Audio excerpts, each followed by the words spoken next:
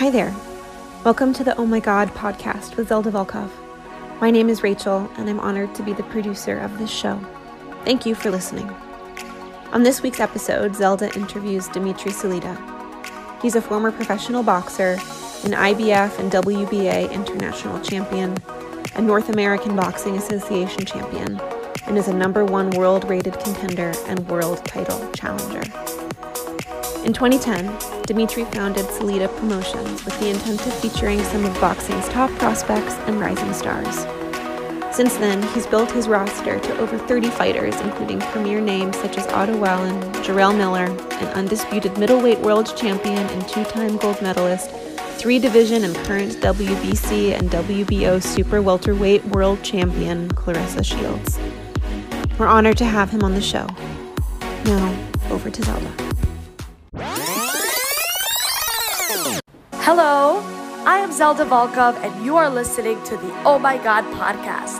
This is a space where honest conversation and raw interaction takes place.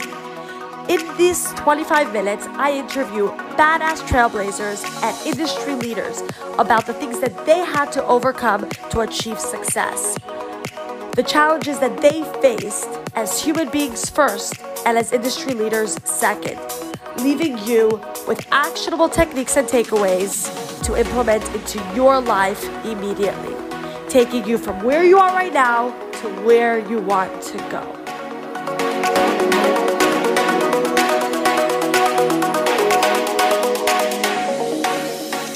Take us back to the Dima Salita before you became this renowned. Sure. So take us back.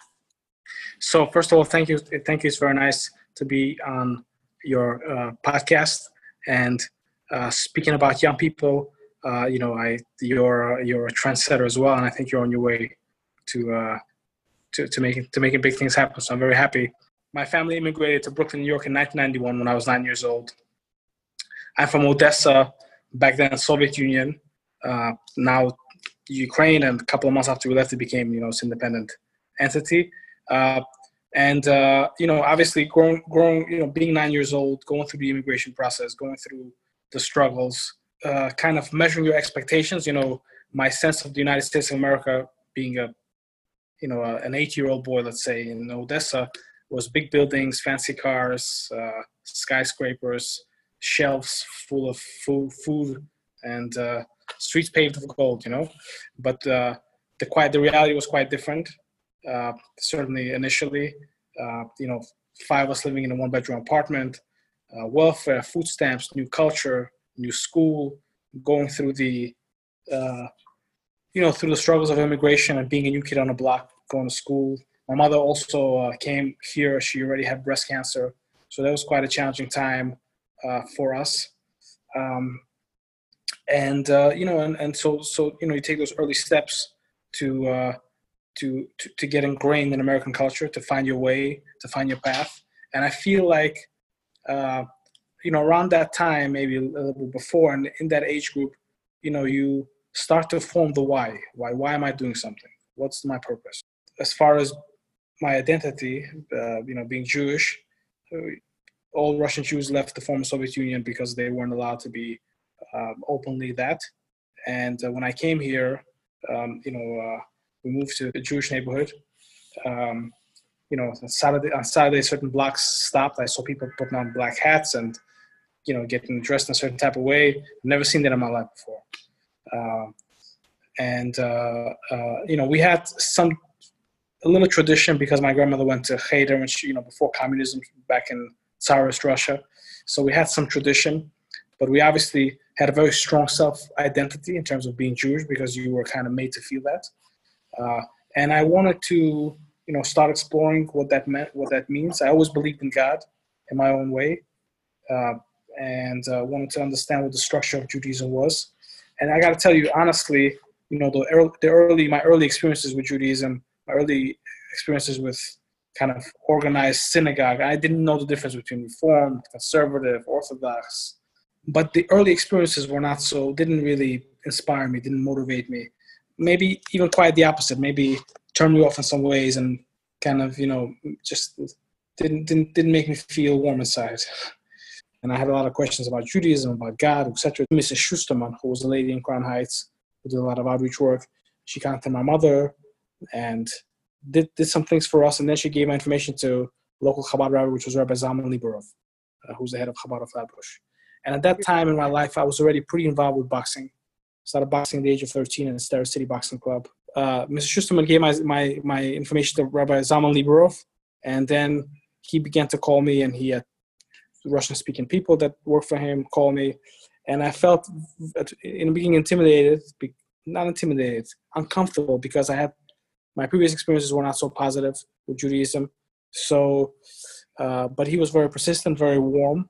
And one day I came to the Chabad house to see what it was like, and immediately I really felt inspired, because I saw people that were religious, some that were less religious, but there was some type of a harmonious energy that really inspired me and gave me the motivation to deal with the things that were going on with my mother, and also inspired me to work hard in the gym and to, go after my goals of being a champion boxer. Wow. So there was this love. There was this love and support that you felt. So what was your first impression with boxing? Why boxing? I started boxing at the age of 13 at Star City Boxing Club. In Odessa, I was picked on when I was a kid. I mean, a couple of Jewish jokes and whatever. I just wasn't fit. And my parents made me go to karate. When we came here, in the beginning we didn't have enough money. Then they put me in a karate dojo. And my trainer at that time saw that I had some talent in boxing. And he said, you're really hardworking, you're talented, you got to find a place for yourself to box. And I've heard about two places in Brooklyn at that time, Gleason's Gym and Star City Boxing Club. And Gleason's Gym was far and expensive. Star City was also far, but not as far, and free. It was a subsidized program by the city. I remember walking to Star City Boxing Club Friday on a hot summer Friday afternoon. Star City Boxing Club is in a garage. There is no air conditioning and there's no heat. And I remember walking in the gym and meeting Jimmy O'Farrell, who became my trainer, my mentor, and somebody that was very close in my life. And even today, I remember, if I would have to draw and say how things were, I remember the first day that I came to the gym, and I remember how everything was, Wow. Some kind of a sixth sense, really, really. What was your emotion on that day? Like, what was it that usually these emotions is what cement us to pursue. We are cemented with certain emotion. It's just interesting. It's fascinating for me, because everything at the end of the day is emotional, and obviously something happened that day. Well, it wasn't. Well, something happened in the gym, meaning that I saw it was a serious place. I saw people there, even though I didn't know much about boxing at that time. It felt like a real hardcore, genuine, place that had a lot of very talented folks in it. Everybody was training very hard. It comes from the why. What's the why, right? So I think the why, I'm still searching, but I think the why is the immigration process. Being poor, being disrespected, I guess, being not having relationships in a new country, not having family, not having friends, of course, having to buy food with food stamps and then having, get into fights in school because you had Payless shoes on because you couldn't afford Jordans. You know what I mean? In a Jewish community, Russian Soviet Jewish community, 99% of people, I want to say, use that energy and their why is through education. Somehow, my why became through boxing. By nature, you're not someone that necessarily people would strike them as It's true, yeah. More fascinating. I guess so. God works in strange ways, and sometimes we have to develop these traits in us that are the most, kind of sleeping within us. It really speaks volumes of the fact that we are highly trainable human beings, and it's not. I don't think that we are just born a certain way. I think that we are all trainable, and where we put our mind to, we really, really could achieve it if that is where our mind is at. I think that's pretty valid. Well, our environment and I think your mindset to succeed in that environment. That's certainly my situation. Because I remember just feeling extremely nervous and extremely uncomfortable in many ways. Going before a fight or even before a sparring match in the training. When I was training, but yet the result and winning and wanting to be the best is what drove me to conquer that and go beyond that feeling of discomfort and fear and anxiety, etc. Right. Like you felt that fear, but you did it anyway, which is Definitely. huge. What would you say your biggest issue or challenge that you had to overcome within boxing or relationship or childhood, whatever? There's many. I mean, and I don't know if I can say the biggest. I mean, I think that personally losing my mother when I was a teenager was difficult, was challenging, you know. I mean, on a personal level, just to deal with life and I think it doesn't, you know, because my mother was ill for a while, so I kind of understand what's going to happen. But I think that you feel these effects, you know, it hits you a little bit later. It's like a three-punch combination, you know. Right. So that was challenging. In boxing, I think that being from an unusual background, you know, and I was in a gym with people that didn't come from my community.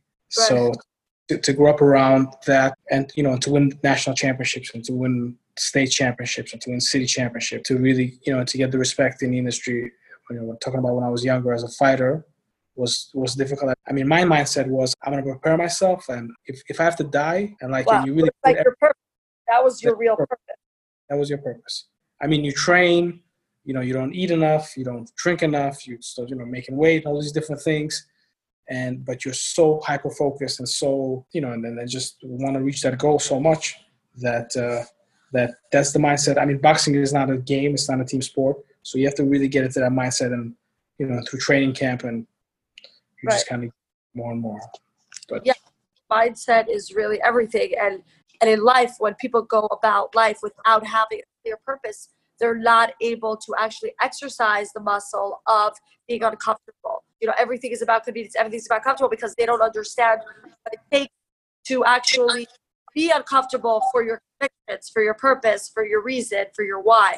So I think it's truly remarkable that when you have a why, all those, what someone else would feel like is impossible becomes, even though it's very difficult, it still becomes possible because you have that purpose. When you don't perform as you wish you would have, you judge yourself, you know, harshly, and you're not really happy, and you don't live in the moment of happiness. Like now looking back at it, just thinking about sometimes that I should have really enjoyed myself, but I was very judgmental of myself because I felt that I should have did it better, did this better, did that better. That's also the drive. It kind of comes the good with the bad. But the really challenging time that I had is when I fought for the world title and I lost, and the way that I lost from a spiritual, religious perspective and from a boxing perspective, given my, you know, kind of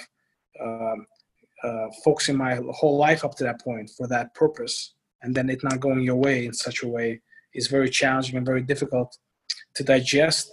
And was this the one in England? Yes, and to find meaning in it for yourself and to find the proper lessons, you know, so it doesn't break you, so that, you know, to find the proper lessons to still go on, you know, in a constructive way, and to find yourself and to find inspiration.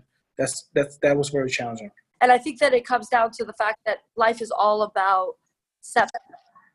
You know, it's about growing from those experiences. We're always going to succeed. We're always going to fail. It's part of the dynamic of life.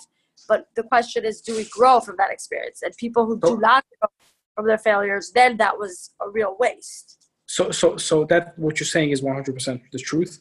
But, you know, when you are, and obviously I've grown and I'm a different person and experience things and understand things differently now than 11 years ago. But when you want to be perfect, when you want to be a champion, when you drive yourself to be the best, and when something like this happens, you know, that to understand that there's ups and downs in life, and when you're undefeated, when you go into the ring undefeated, and you've been training to be a world champion. When I went to that fight, I haven't lost since I was 16 or 17 years old. You know. How were you coping? What did you do? I just took it day by day, and then I actually wanted to get back to boxing fairly quickly. So I formed my own promotional company then, and I promoted my own show. Oh, wow. Right after that was right after that? Yep. Wow. And so basically, from that failure or what setback or whatever you want to call it, you basically created your promotional company, which is what you do now, full time, right? Right. Yes. So, but initially I did it because I wanted to fight myself, you know, again and kind of rehabilitate myself. I also just got married, so I made some good money from that fight, and then money ran out, you know, and I had no way. It's not a 9-to-5 job. I had no way to reinvent myself to become, you can't just become an accountant or a teacher or whatever. And boxing was the way that I make money. Besides the goal of being a champion, that's the way how you support yourself. And then the responsibility of supporting a family is what you took upon yourself.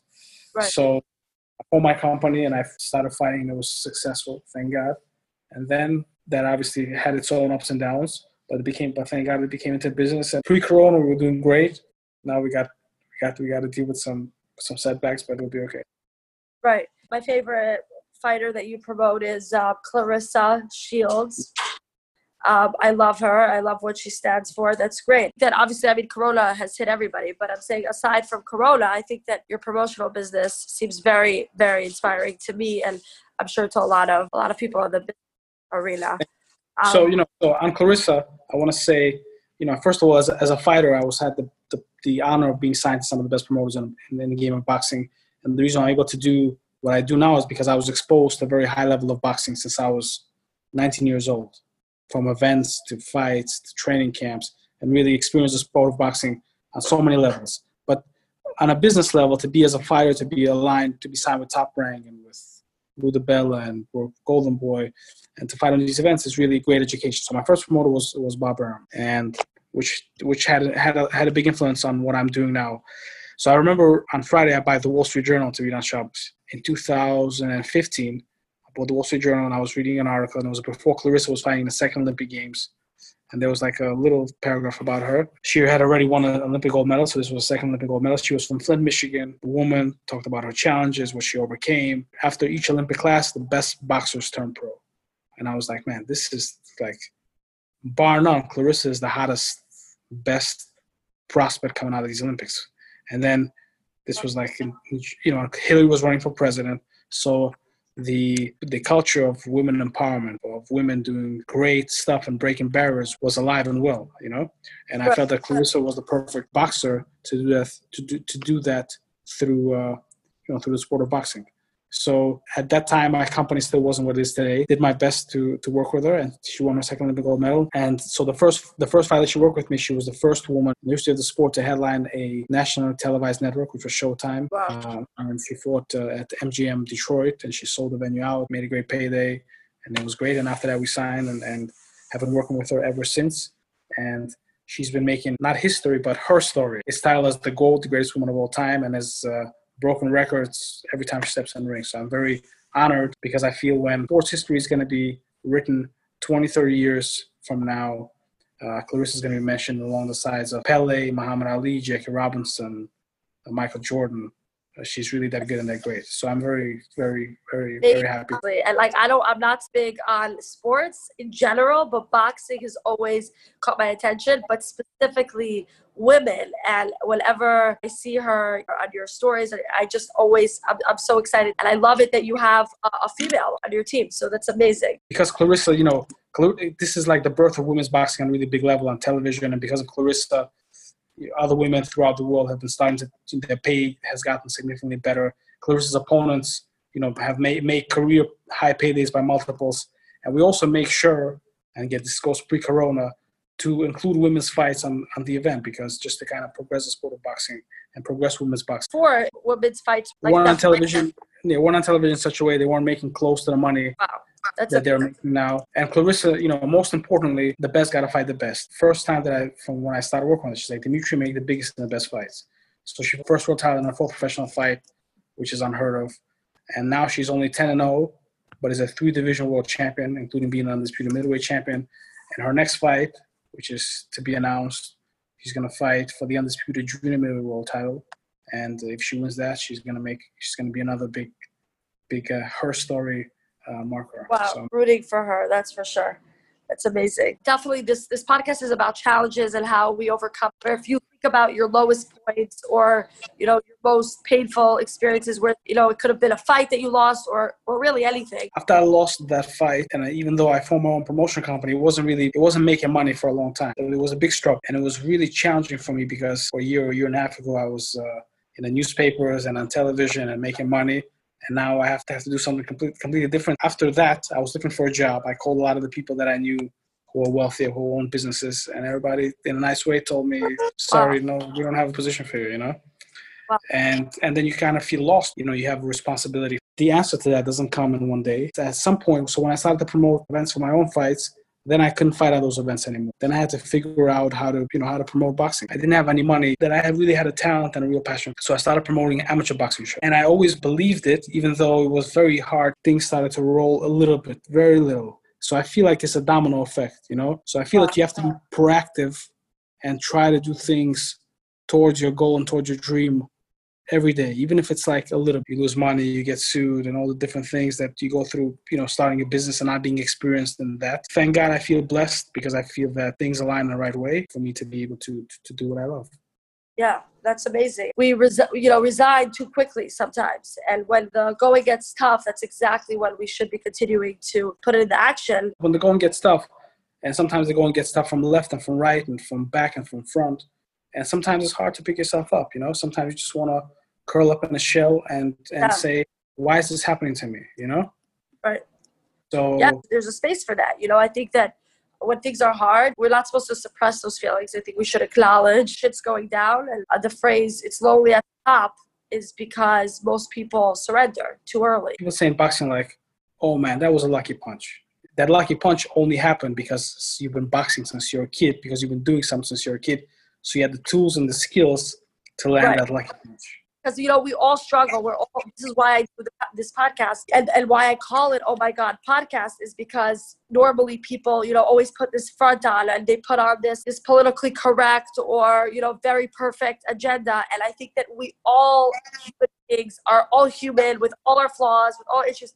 And yet we still, like you, could achieve so much success, even though you have regular basic human setbacks like every other human being. And I think that's what's going to make this so inspiring for people to listen to. Consistent action, like you said, really, really sets us apart. Talking about religion, Hasidic philosophy has given me the tools to deal with some of these challenges. Doesn't make it easier, just makes some of these things more sensible. Because a lot of these challenges challenge your spiritual and challenge your connection. And again, I can only talk about myself, but at the end of the day, in some ways, it makes your connection stronger and more mature and more flexible. So you're saying that your religious connection, your connection to Hashem and your religious affiliation today gives you an added purpose. Besides the purpose, it gives you the tools to deal with the challenges in life. I love Shabbos and it's been a big blessing for me in my life. And it was also the most challenging, because I got a letter from the Rebbe and decided not to box on Shabbos. But overall, in my personal life, I feel that Shabbos is a great day that I really love and look forward to the whole week.